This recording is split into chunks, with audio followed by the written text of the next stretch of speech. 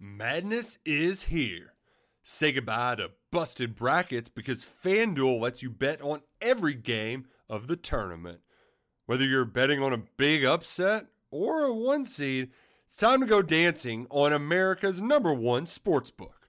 Right now, new customers get $200 in bonus bets if your first $5 bet wins on FanDuel.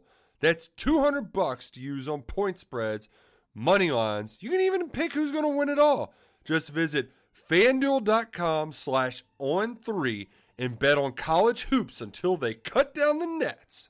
Must be 21 and older and present in select states. First online real money wager only. $10 first deposit required. Bonus issued as non-withdrawable bonus. Bets that expire 7 days after receipt. See terms at sportsbook.fanduel.com. FanDuel is offering online sports wagering in Kansas under an agreement with Kansas Star Casino, LLC. Gambling problem? Call 1-800-GAMBLER or visit fanduel.com/RG in Colorado, Iowa, Michigan, New Jersey, Ohio, Pennsylvania, Illinois, Kentucky, Tennessee, Virginia, and Vermont. Call 1-800-NEXT-STEP or text NEXT-STEP to 53342 in Arizona, 1-888-789-7777 or visit ccpg.org/chat. In Connecticut, 1-800-9-WITH-IT. In Indiana, 1-800-522-4700 or visit ksgamblinghelp.com. In Kansas, 1-877-770-STOP in Louisiana. Visit mdgamblinghelp.org in Maryland. Visit 1-800-gambler.net in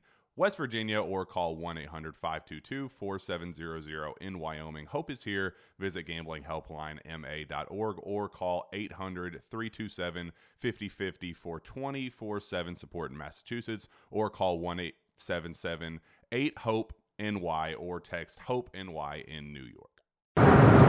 Welcome into episode 226 of the Source State Podcast, your go-to Kentucky basketball and recruiting podcast on the growing KSR Podcast Network. Source State Podcast is, as always, presented by our good friends at Justice Dental. Visit one of their two Lexington locations that's on Blazer Parkway and Wellington Way by scheduling an appointment online at justicedental.com or by calling 859-543-0700. You can even send a text message to one of their friendly team members at the same number to ask a question or make an appointment. Now is a great time to schedule your dental cleaning. Dr. Thompson, Dr. Justice, and their team strive to provide you with good oral health in a comfortable environment. The Justice Dental team looks forward to seeing you soon. I'm your host, Jack Pilgrim of Kentucky Sports Radio. Very happy to be joined by KSR's own Stephen Peak, our trusty videographer and admittedly the most passionate Kentucky fan I have ever met. Stephen, how the heck are you? I'm doing good. I'm trying to stay awake. We're on this road to Missouri. It is brutal. I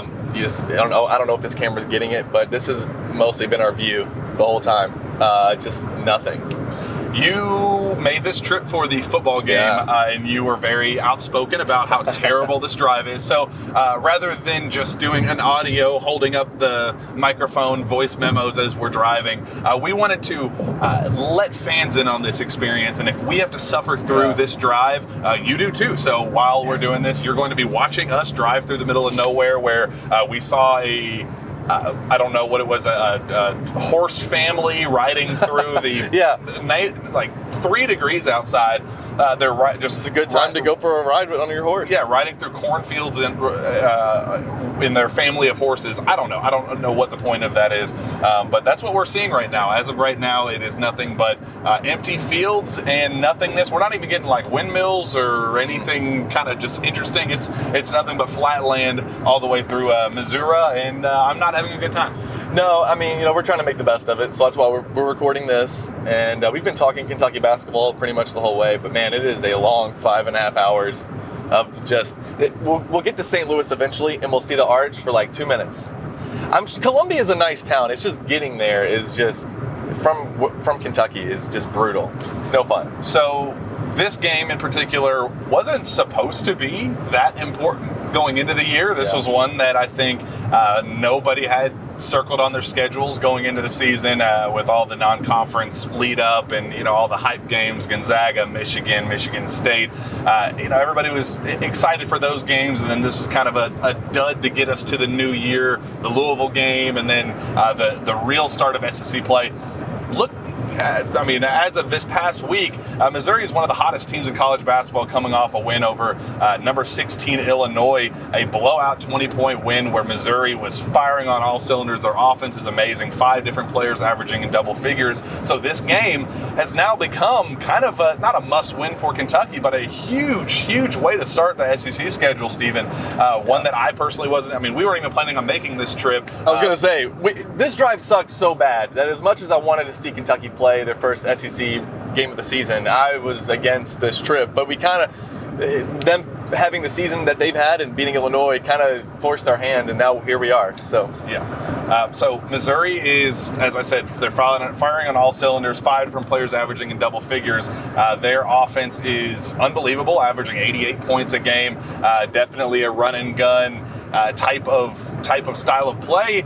I think that this is a game that they're going to want to get into a track meet that plays to their advantage, to its best. But I think on Kentucky's end, I think it definitely plays to its favor. Something that we've been waiting to see instead of the kind of grinded out offense that we've seen under John Calipari this year, stalling things out in the first half. I don't think Kentucky is going to get a rock fight tonight. I think this might be the most entertaining game we've gotten in quite some time, and I definitely think it will favor Kentucky in that regard, Stephen.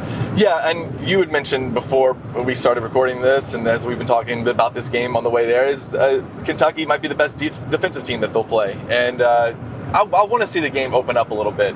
If anything, just to get some guys seeing the ball go through the basket in a meaningful game. I mean, we saw C.J. Frederick hit several threes in the last outing, but I want to see them do that in a game that's meaningful. This is your first true road game. I mean, Gonzaga, you were there. Was that a road environment? For my money, it was. If you talk to them, they'll say, well, unless we're playing at the Kennel, then it's not, this isn't a true road environment. But it was 98% Gonzaga fans, and they were as rowdy as anything as I could personally remember in recent memory. So for my money, it was a true road game, but this is the first true official road game. And we're expecting there to be a pretty good Missouri sold crowd. out. It's officially a sellout. So I mean, like, I'm looking forward to seeing Kentucky. Like you said, the Missouri averages 88 points a game. Kentucky wants to average 80 a game, but in these meaningful games, the Kentucky's record's 8-3, right? I mean, I guess that's right. I don't really care about what the record is. In my book, they're 1-3. Trying to be positive, but in these meaningful games, I want to see Kentucky's offense open up a little bit. So even if Missouri's maybe not the best defensive team that Kentucky's going to play, if there's somebody who wants to run with Kentucky, that's been under Calipari. Haven't we just wanted to see teams try to run with the Cats, because that's usually when they get in trouble. They try to keep up, and I think Kentucky has. Drew and I talked about this in New York. This roster, I love this roster. Mm-hmm. There's not many. I don't know many players across college basketball that I would just want to replace some of our guys for. Obviously, they exist, but this is a good roster. Can we just look at it as the season starts over today? Go for an SEC championship. Haven't had one of those since the COVID year, or since the year was canceled from COVID. So I mean, I want to see Kentucky come out strong in the SEC. Play for an SEC championship, and I'm excited about tonight. This is the first SEC road game that I've seen Kentucky play in person, so I'm anxious for the environment and everything. Yeah, and I think if you never want to downgrade an opponent. Missouri is a hell of a team. They have a lot of talent, led by Kobe Brown, just coming off SEC Player of the Week honors. He's coming off a 31-point performance against Illinois. He was at the top of the scouting report. We talked to KT Turner yesterday. He said that is the guy that we are all in on. We cannot let him get rolling. He's super versatile. Kind of reminds me of the Julian Strother, what we saw with Gonzaga, just a guy who can beat you in so many different ways, and is a trail three-point specialist. He's a guy that could really, really hurt Kentucky. But is it wrong of me to say that Missouri's kind of been a little bit of fool's gold this year so far? The numbers look good, the record looks amazing, but they haven't played anybody of substance leading up to this most recent win. They got absolutely destroyed against Kansas, looked okay against Central Michigan, or Central Florida looked okay on a win against Wichita State. So this is a team that they've gotten some okay wins. They had the one statement win against Illinois.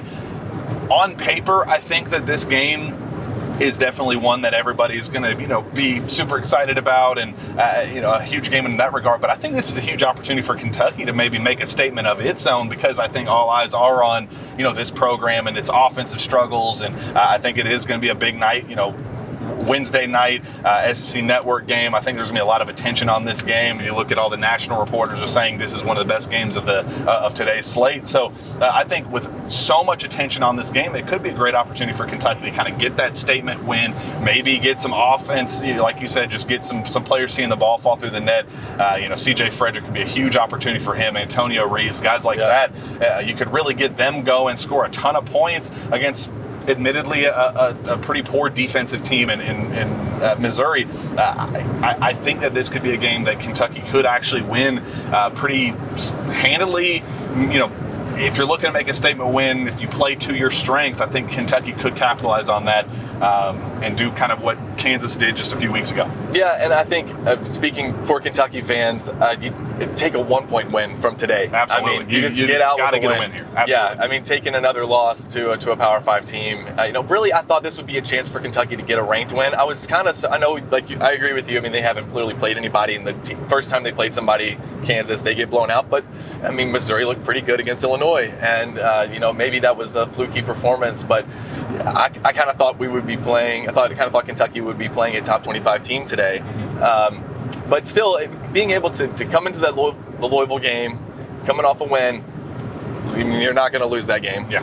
And, that's 2 wins against Power 5 teams. We'll use air quotes there in describing Louisville, but then you get into the heart of the SEC schedule. And as I've said, this is an opportunity to reset. Like, everybody just reset from a fan base perspective, from a team perspective, that you're 0-0 coming into today. And all the struggles we saw in the Michigan State game and the UCLA game, just can we forget about them? I want to ask you this though: is you wrote a story just about 15 minutes ago. You had to crank out like an 800-word story in about 15 minutes. It's pretty impressive. But what was the big news there? So we're not getting Chris Livingston at the 4, as I think a lot of Kentucky fans have been wanting desperately. He played extremely well at the 4 and limited, the Florida A&M game really was not a great example of anything rotation-wise, position-wise, things like that, because they were a horrible team. Florida A&M was not a good team, and I think Cal kind of knew that going into it, and that's why he got so creative with the lineups. You got to see Ugonna Onyenso and Oscar Sheepo play together. Lance Ware started at the 4 alongside Oscar with Chris Livingston at the 3. You got to do minutes. He played some at the 4. There was a whole lot of just mixing and matching there across the board. Got a lot of minutes there for Cason Wallace playing the lead point guard role there down the stretch. Got to see what he was like with the kind of keys in hand, and he put forth his best performance of the year, but it was against terrible competition. However, it led to a kind of epiphany moment for John Calipari, which I don't know if it's one that Kentucky fans will agree with, that Adou Thiero needs to be playing the 4 and Chris Livingston needs to be playing the 3. And looking at the quote and the actual specifics on that, it was because Cal likes those two together. He likes the versatility they bring together, having 2 6'6", 6'7" ish kind of big physical guards of sorts on the floor together alongside a Cason and a Xavier. Maybe you take Xavier out and add more shooting with CJ Frederick or Antonio Reeves. Just allows you to have more versatility at that position with Oscar at the 5. If you think of it in a big picture perspective, I think I like it a lot more than just on paper Adou Thiero at the 4 and Chris Livingston at the 3. Yeah, well, okay, so I went back and kind of watched some old John Calipari teams. One of them in particular, 2012 team. Michael Kidd-Gilchrist and Terrence Jones played that 3-4 there. We've been talking about, I think basketball, we already know, has kind of changed. You can go 4 guards. I really feel like Chris Livingston has the physicality to play the 4, but gives you the dynamic of your 4 being able to shoot threes. Now, I mean, I don't know if the arrow is the answer. I don't think Lance Ware is the answer. And I know Cal has been flirting with that lineup too. There's one lineup, Jack, will we ever see it? And this is my 5. And it was Cason Wallace at the 1, CJ Frederick at the 2 or the 3, and Reeves playing the 2 or the 3. And then Chris Livingston at the 4 and Oscar at the 5. I don't know. I feel like it's a national title starting, or a 5-man team right there. I like any of those guys shooting the ball even Oscar for mid-range. I like, this is what I hate about this. Look at this. Like, you can't see it on podcasts, but this construction that with they're not even really doing anything. It's making a one-lane road. It's just terrible. Absolutely terrible. It's wet. It's ugly. It's just terrible. This drive. The worst part is we got to do it again on the way back. Yeah, another 5.5 hours of this. I will say, what is the common theme with what you just said about the different players, the in and out, the different players of the 3, the 4, versatility there, trying out Lance Ware, trying out Chris Livingston, trying out Adou Thiero. The common theme with all of this is no Jacob Toppin. And I think that there is something to be said about, I don't know, call me a conspiracy theorist, call me a skeptic, I don't know, whatever you want to say.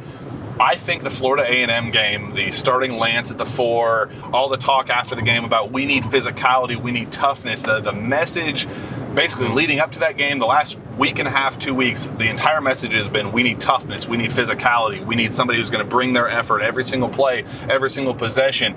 Chin Coleman had a quote 2 weeks ago where he said that, It's only a kick, a jump, a block. It's only a serve. It's only a tackle, a run. It's only for the fans. After all, it's only pressure. You got this. Adidas.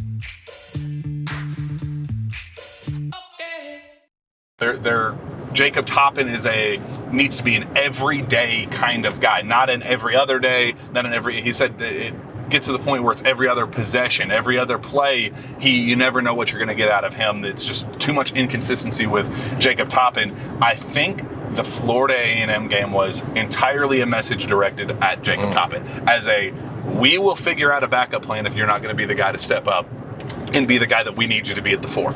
And I think that's kind of what this is. If Toppin can't be the guy with that star potential that everybody kind of thought what we saw out of him in the Bahamas, then I think now is the time to start figuring out a contingency plan, start to come up with that backup plan, because he was a guy that was supposed to be leaned on and, maybe even a breakout star on this team. And he just has not been that guy. He hasn't had had the defensive intensity that Kentucky has needed, hasn't been physical, been shying away from contact, kind of floating on the perimeter for, mid-range jump shots, 3-point jump shots. He just has not been that guy that Kentucky needed. And I think the Florida A&M game was the perfect example of Cal wanting to make a message, wanting to make a statement that if you're not going to be that guy for us, we're going to find somebody else who is. Hey, Cal had mentioned something, I think maybe it was the game before UCLA, that was like, you have this great vertical. I'd love to see it when you go get rebounds. You have a 40-inch vertical. Yeah. Use all 40 inches of it, is what he said. yeah, exactly. And we talked before the season on one of these episodes that I said that I thought that Jacob Toppin would be one of the best players in America. I mean, on paper, he has the athleticism. I like his jump shot. It's just not going in right now. But yeah, Jacob Toppin has been maybe, one of the bigger disappointments. I don't think I'm being too critical of him. I say that because I think he could very easily be one of the best players in the country. Yeah. It wouldn't be this much of a disappointment if we didn't have such high expectations for him. And maybe they were too lofty expectations. I mean, I really did think he was. And it's still December, a lot of season left and a lot of time for him to figure it out and come around and be a contributor on the team. And you know more about this than I do, but he was one of those guys that was in there working on his jump shot, shot the most shots, I think, in practice with that shot tracker. Yeah. So, I mean, I don't know how much confidence is playing into it, and I know maybe it's hard when you're missing shots to find different ways to contribute to your team's success. And, Cal always he's talked about that for years. Like, you're going to help us on the defensive end. You're going to get rebounds. You're going to find another way to help us win this game since the shots aren't going in. I think the shots will eventually fall. And maybe today in a game that can be more open, Toppin sees the floor, sees a couple shots go down. Get the confidence going a little bit. Does it remind you at all of last season when the team kind of hit their rut. It was the Notre Dame game where everybody thought, all hell had broken loose. The team had no offensive identity. Everything was just terrible, this and that. I remember that so vividly, and they responded with that stretch of the WKU game, the UNC game, and then the Kansas game. And those 3 games back to back to back kind of opened things up for Kentucky and really started kind of letting them find their groove, and it led to a stretch in January where Kentucky looked like the best team in college basketball. They scored 107 against Tennessee, right? This feels like that type of game that could get you take care of business in Columbia. Ideally, on paper, it looked like a sensational win. It'd be a quad 1 win, true road game. On paper, this would look amazing on Kentucky's resume. Transition that into what could be a very feel-good win for Kentucky against Louisville. Rivalry matchup. If you find a way to dog walk them, run them off the floor, build that momentum and get that offensive identity, cruising, and then I think you can start playing with fire a little bit. I think they're feeling a lot better about where things stand offensively going into the real bulk of the SEC schedule, and then in January you get the Kansas game, and that's when the real fun will begin. But I just feel like this stretch could again, on paper, ideally, theoretically, it could lead to a stretch of I think things starting to come together for this offense that is now ranked, looking at it, 199 in quality efficiency. Teams ranked in the top 50, so teams worth a damn, essentially. They're 199 in college basketball, which is just simply unacceptable. And they got this roster. They have to start finding an identity. They have to, move that ball more, run more stuff. I mean, how often do you hear Oscar Tshiebwe flat out say, "I need us to run more stuff"? I mean, he flat out said, Kentucky's star player, National Player of the Year, says that Kentucky needs to run more stuff. That's an issue. He also said we need to spread out more. He said, that's part of it. He said in the UCLA game, he told the media, maybe it wasn't right after that game, I think it was one of the next games, but he said, I was saying, Coach, they're double teaming me. They were like quadruple teaming him sometimes. And I sent you that one screenshot. There were 4 guys on the around the perimeter who were wide open. I think Oscar was even called for a foul there. But they wanting to force feed the ball down to him. I look at Oscar as like, he is the reason that you should be just shooting the ball from. If you get an open look, take it, because you might, even if you miss it, Oscar might get the rebound and get a putback. I want to see something. Whether they win by 20 or win by 1 point today. I just want to see better ball movement. I want to see them have fun. I haven't seen this team have fun yet. Like from Big Blue Madness to through the UCLA game. Does it look like they're having fun? I mean, everything's been like this business-like approach to every game, and then when you get to the bigger games, you just see everybody just feels like they just tighten up, and you're not going to win very many games against good teams when you're playing like that. I don't know if that starts with the coaching staff. I do feel like nationally, even, not just here in Kentucky, there's a little bit of like a pressure on Calipari. Do you feel like that might be the case? Well, pressure on these players as well. Six trickling down to them. Returning players from the team that lost to St. Peter's. I feel like that pressure of, this has to be a team. Even Oscar Tshiebwe has been tight in games and missing shots, and he shouldn't. His entire mantra this entire offseason was, I'm not coming back for the individual accolades. I'm coming back to win a national championship for Kentucky.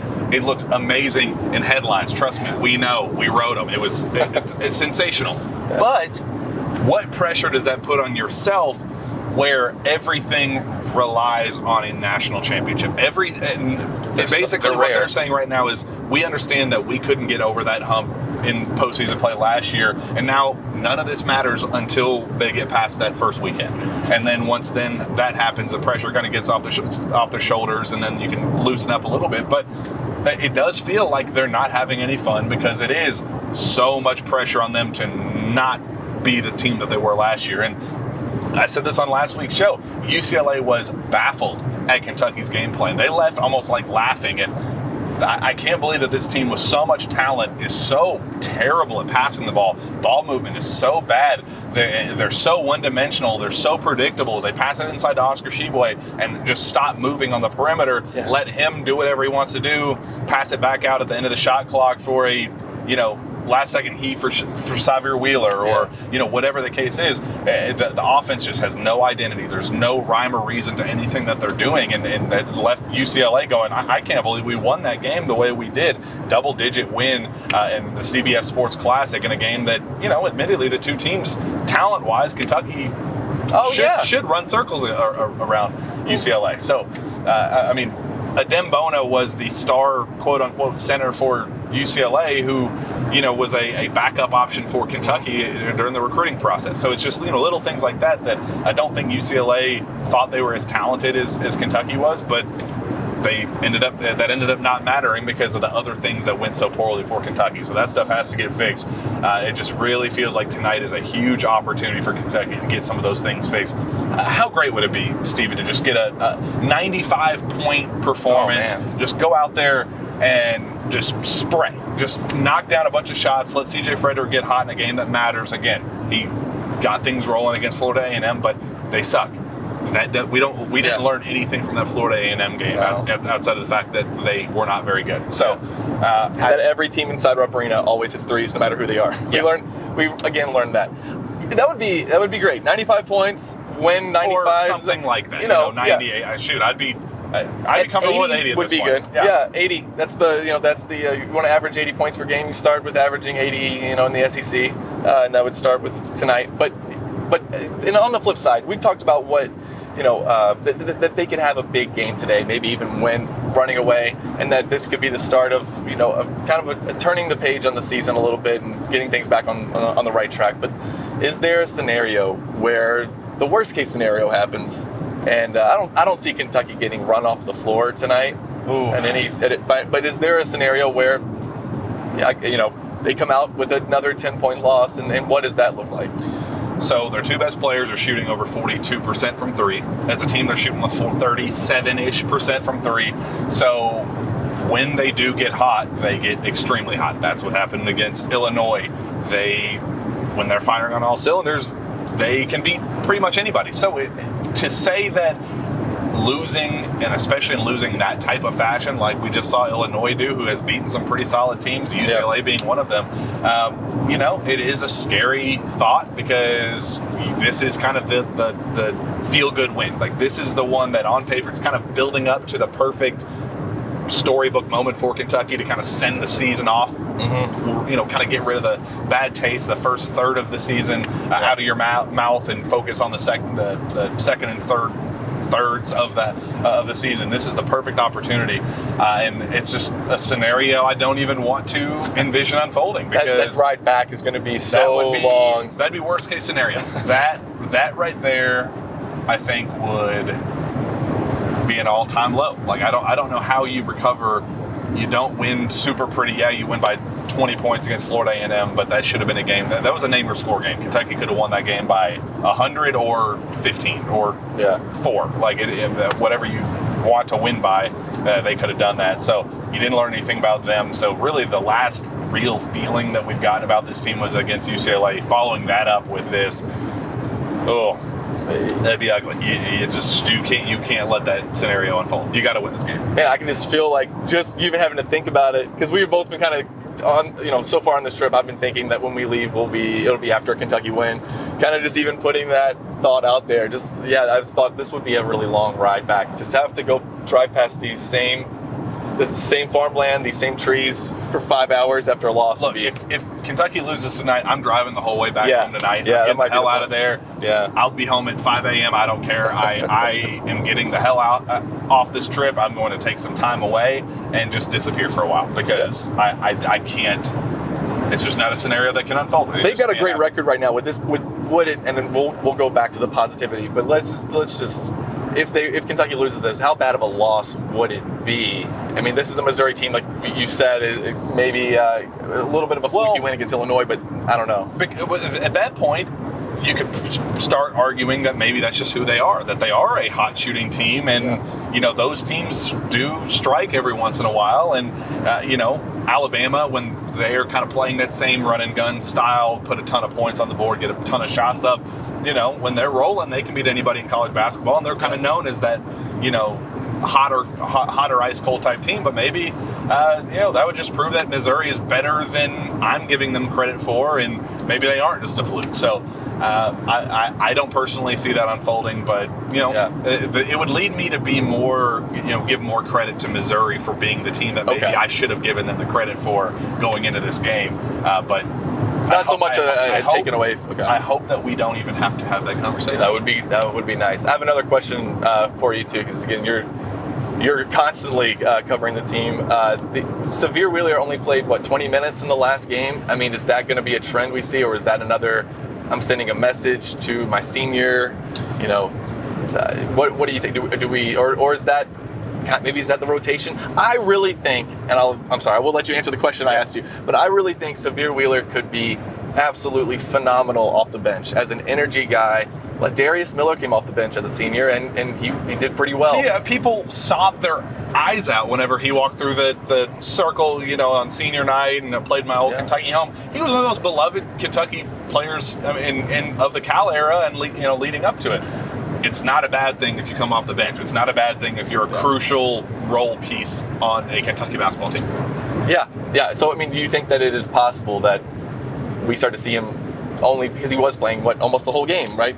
So I had heard earlier in the year, and I put this out on various platforms, said it on this show, that I was told that Cason Wallace would be getting the keys to this team as the season went on. And I thought again, we didn't learn much about the Florida A&M game because it was what it was. But just from a mentality standpoint of what Cal's looking for, him playing the last 11 minutes of that game and ballooning the lead from, I think it was 7 in the second half up to 20 to close out the game, all with Sahvir Wheeler on the bench. I thought that was really, really telling on Cal's end. And I think he had a quote after the game where he was referring to Cason Wallace as my point guard. Said some things like, we got to get him used to being the point, running point, and being comfortable in that role and things like that. And he said it in the midst of Calipari spiels where he can say a lot of nothing in a lot of time. So you kind of take each quote and decipher them as as necessary. But I thought that was really telling. He was referring to Cason just on the surface, referring to Cason as his point guard. Why would he say that unless he had a reason behind it? And I think it's totally fair. Cason, I like getting kind of intel from the teams that Kentucky's playing, and what their thoughts are. And they left, even with Cason going 2 for 13 against UCLA, they left that game saying Cason Wallace is Kentucky's best player. And admittedly, they said if the keys are in Sahvir Wheeler's hands as a 35-minute per game type of guy, Kentucky won't win anything. So that was not my quote. That was UCLA's quote. They won't win anything of substance this season. And I think that there's something to that. And I agree with what you said. I've said it, to the death of me, till my face has been blue. Die on that hill. The fact that Sahvir has a crucial role in this team. He can be an unbelievable talent. At his best, he's amazing. But the reason he's amazing is because he's a change of tempo guy. He's a change of pace, ebb and flow guy that if you are in need of a spark plug, I'm going to go 95 miles an hour down the floor, 94 feet of hell. That's who Sahvir Wheeler is. He is a guy that you plug in and say, we need a spark. Go give you a spark. That's who he is. He's a guy that's going to, set the tone. He's going to, initiate a fast break. He's going to get things rolling in transition and find opportunities, a lob at the rim or, a transition bucket for himself, one of his patented scoops. He has a very crucial role in this team, but it doesn't have to be as a 35-minute. It can't be a change of pace if it's the one pace the whole game. Absolutely. So kind of using that to, maximizing those skills that he brings to the table and having your kind of even-keeled guy who doesn't get too high or too low in Cason Wallace as your go-to guy, I don't see how that's a flawed system. I don't know how that idea could go wrong for Kentucky. Kaysen play through his mistakes as the lead guard right now. He's going to turn the ball over. He's going to make dumb decisions. He's going to take bad shots. Let him play through that so when March rolls around, he can be the 33, 34, 35-minute per game guy. And Xavier can be your 25-minute per game guy as the change of pace guy, the tempo setter, and really get things rolling off the bench. And I think that's your team. I think that is where Kentucky will be at its best. It's not attacking Xavier individually. It's not. It's understanding what he is best at, and that's what he's best at. Yeah, and I wanted to say, and I'm glad you said that too, that there's been a little bit of criticism at Xavier Wheeler. It's not really criticism of Xavier. Hey, it's Kaylee Cuoco for Priceline. Ready to go to your happy place for a happy price? Well, why didn't you say so? Just download the Priceline app right now and save up to 60% on hotels. So whether it's Cousin Kevin's Kazoo Concert in Kansas City, go Kevin, or Becky's Bachelorette Bash in Bermuda, you never have to miss a trip ever again. So download the Priceline app today. Your savings are waiting. Go to your happy place for a happy price. Go to your happy price, Priceline. Xavier Wheeler, I agree with you. He has a huge role to play on this team. If this team is going to is going to win the SEC regular season outright, if they're going to compete for a Final Four national championship, Xavier Wheeler is going to have to be a part of that. I just think that his role needs to be limited a little bit. He is a great layup maker, as Cal says. Yep. I think he's a very cerebral player. But I do think that you lose something because of how they're able to play off of him, and they don't have to respect his shot. Kaysen Wallace, you have to respect his shot, and it's pretty clear. I think you look at that team with Kevin Knox, and they started the year with Quade Green running the point, I think, for a lot of the time, and then we figured out how good Shai Gilgeous-Alexander was, and then he took over, and then by the end of the season, you were like, why was Quade Green ever running the point when Shai, we didn't know how did we not know Shai was this good? Quade still had his moments. He won the game for Kentucky against Vanderbilt, game winner. He had his moments where Quade was, he shined through. But he also shot a 3 against Kansas State, but irrelevant. But you're right. Value everywhere. There's value. Yes. There's too much value on this team to not maximize it to the best of each of their individual abilities. It makes no sense to just force feed something that admittedly did not work to close out the year. When Kentucky was rolling, was when they were making shots. It was, free flowing back and forth last season. When they struggled was when it was kind of the grind it out. Let's just milk this game out and plod their way to a victory. And sometimes it would result in losses. Unfortunately, that we're seeing that kind of extending into this season with just a new batch of pieces alongside some of the other returnees, and it has led to some pretty ugly offense, but the pieces are all there. I'm not concerned long term about this. I still, to this day, think that this is a team that can be a title contender. Absolutely. As of right now, yes. The offense is really struggling. It's ugly, and it needs to improve. They need an offensive coordinator. I wish, they're bringing in Liam Cohen on the football side. I wish there was a Liam Cohen equivalent. It's Tyler Ulis. That could just come in.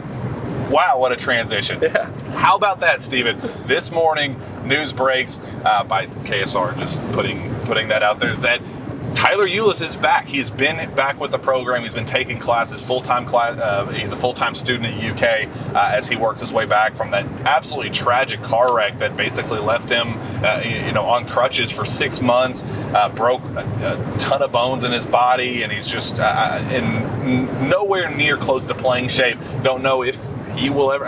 He needs to be on the floor. I want him to be. He's my favorite point guard of all time. I want him to be on the basketball floor doing what he does best. However, if he can't be on the floor playing basketball, I want him to be coaching basketball. I want him to be around this program in whatever capacity he can be in, and Kentucky is set to make that official, bringing him in as a student assistant, very similar, identical to the role that Brad Calipari had on this team last season, I think it's an absolutely crucial decision for John Calipari. You love what he can bring to a guy like Xavier Wheeler, how he can help a guy like Kaysen Wallace. I absolutely love the addition.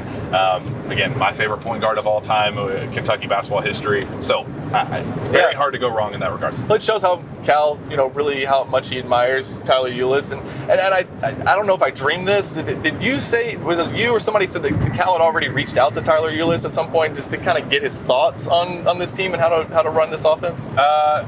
So he was around at the very beginning. So Okay. just kind of some backstory on this whole move. Kentucky's been trying to get him on as a full-time assistant, as a full-time student assistant since the beginning of the year. There was kind of some pushback on Kentucky's end about how to, make it legal and make it, gone through the right channels to make it done the right way.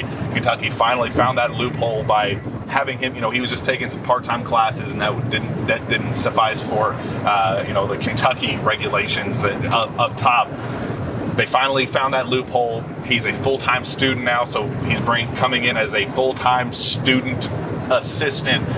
So yes, he's already been around the program, taking classes. He was there at Big Blue Madness. He's been there the entire season, but now he's going to be there in an on-court capacity. He's going to be able to help the team more than a glorified guest of sorts. So, he's going to be able to be there and help walk through things and, be the hands-on coach that, use him to the best of his abilities as well. So, having a role model like that, a guy that knows the game, so known for his basketball IQ, the magic that he produces as the starting point guard of Kentucky. I mean, goodness gracious, what an unbelievable move for guys like Xavier Wheeler, guys like Cason Wallace. Shoot, think of Adu Thero, new power forward Adu Thero in Cal's mind, but if you want him to be the big guard of sorts and learn how to play the guard position that I think he will be down the road, what better guy to learn from than arguably the best point guard in Kentucky basketball history, size aside.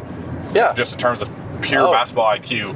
Yeah, pure no better basketball person IQ. to learn from. I loved his jump shot. Tyler Ulis was, I think his size actually played to an advantage almost. I think he had that low center of gravity, quick, kind of a pest.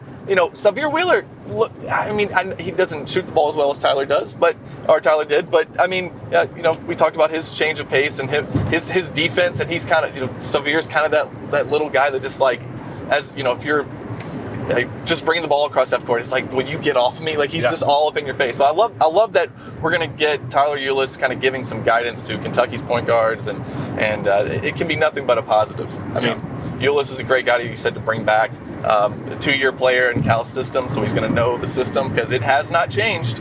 I don't believe it's changed since 2016. You were literally, before this show started, he was watching highlights of the Wichita State game in 2014 during the start of Kentucky's. We were parked when I did that, the start of Kentucky's run, and he literally said, we literally just watched Kentucky run this exact same play against UCLA, the congestion, things like that. They won that game, and there are a lot of wins on the table for Kentucky to close out this year, and it starts tonight. Kentucky has to get the job done against the very hot Mizzou Tiger squad, led by first-year coach Dennis Gates. Done a tremendous job to start his time here, but time for a nice little reality check that I hope Kentucky is. Welcome to the NCC. Yeah, that'd be tremendous as we get a nice little ESPN chime. So I think that should wrap this up. We want to give fans an opportunity to listen to this before the game actually starts. Madness is here. Say goodbye to busted brackets because FanDuel lets you bet on every game of the tournament. Whether you're betting on a big upset or a 1 seed, it's time to go dancing on America's #1 sportsbook. Right now, new customers get $200 in bonus bets if your first $5 bet wins on FanDuel. That's $200 to use on point spreads, money lines. You can even pick who's going to win it all. Just visit FanDuel.com/on3 and bet on college hoops until they cut down the nets. Must be 21 and older and present in select states. First online real money wager only. $10 first deposit required. Bonus issued as non-withdrawable bonus. Bets that expire 7 days after receipt. See terms at sportsbook.fanduel.com. FanDuel is offering online sports wagering in Kansas under an agreement with Kansas Star Casino LLC. Gambling problem? Call 1-800-GAMBLER or visit fanduel.com/RG. In Colorado, Iowa, Michigan, New Jersey, Ohio, Pennsylvania, Illinois, Kentucky, Tennessee, Virginia, and Vermont. Call 1-800-NEXT-STEP or text NEXT-STEP to 53342. In Arizona, 1-888-789-7777 or visit ccpg.org/chat. In Connecticut, 1-800-9-WITH-IT. In Indiana, 1-800-522-4700 or visit ksgamblinghelp.com. .com in Kansas, 1-877-770-STOP in Louisiana. Visit mdgamblinghelp.org in Maryland. Visit 1-800-GAMBLER.net in West Virginia, or call 1-800-522-4700 in Wyoming. Hope is here. Visit gamblinghelplinema.org or call 800-327-5050 for 24/7 support in Massachusetts, or call 1-877-8-HOPE-NY or text HOPE-NY in New York.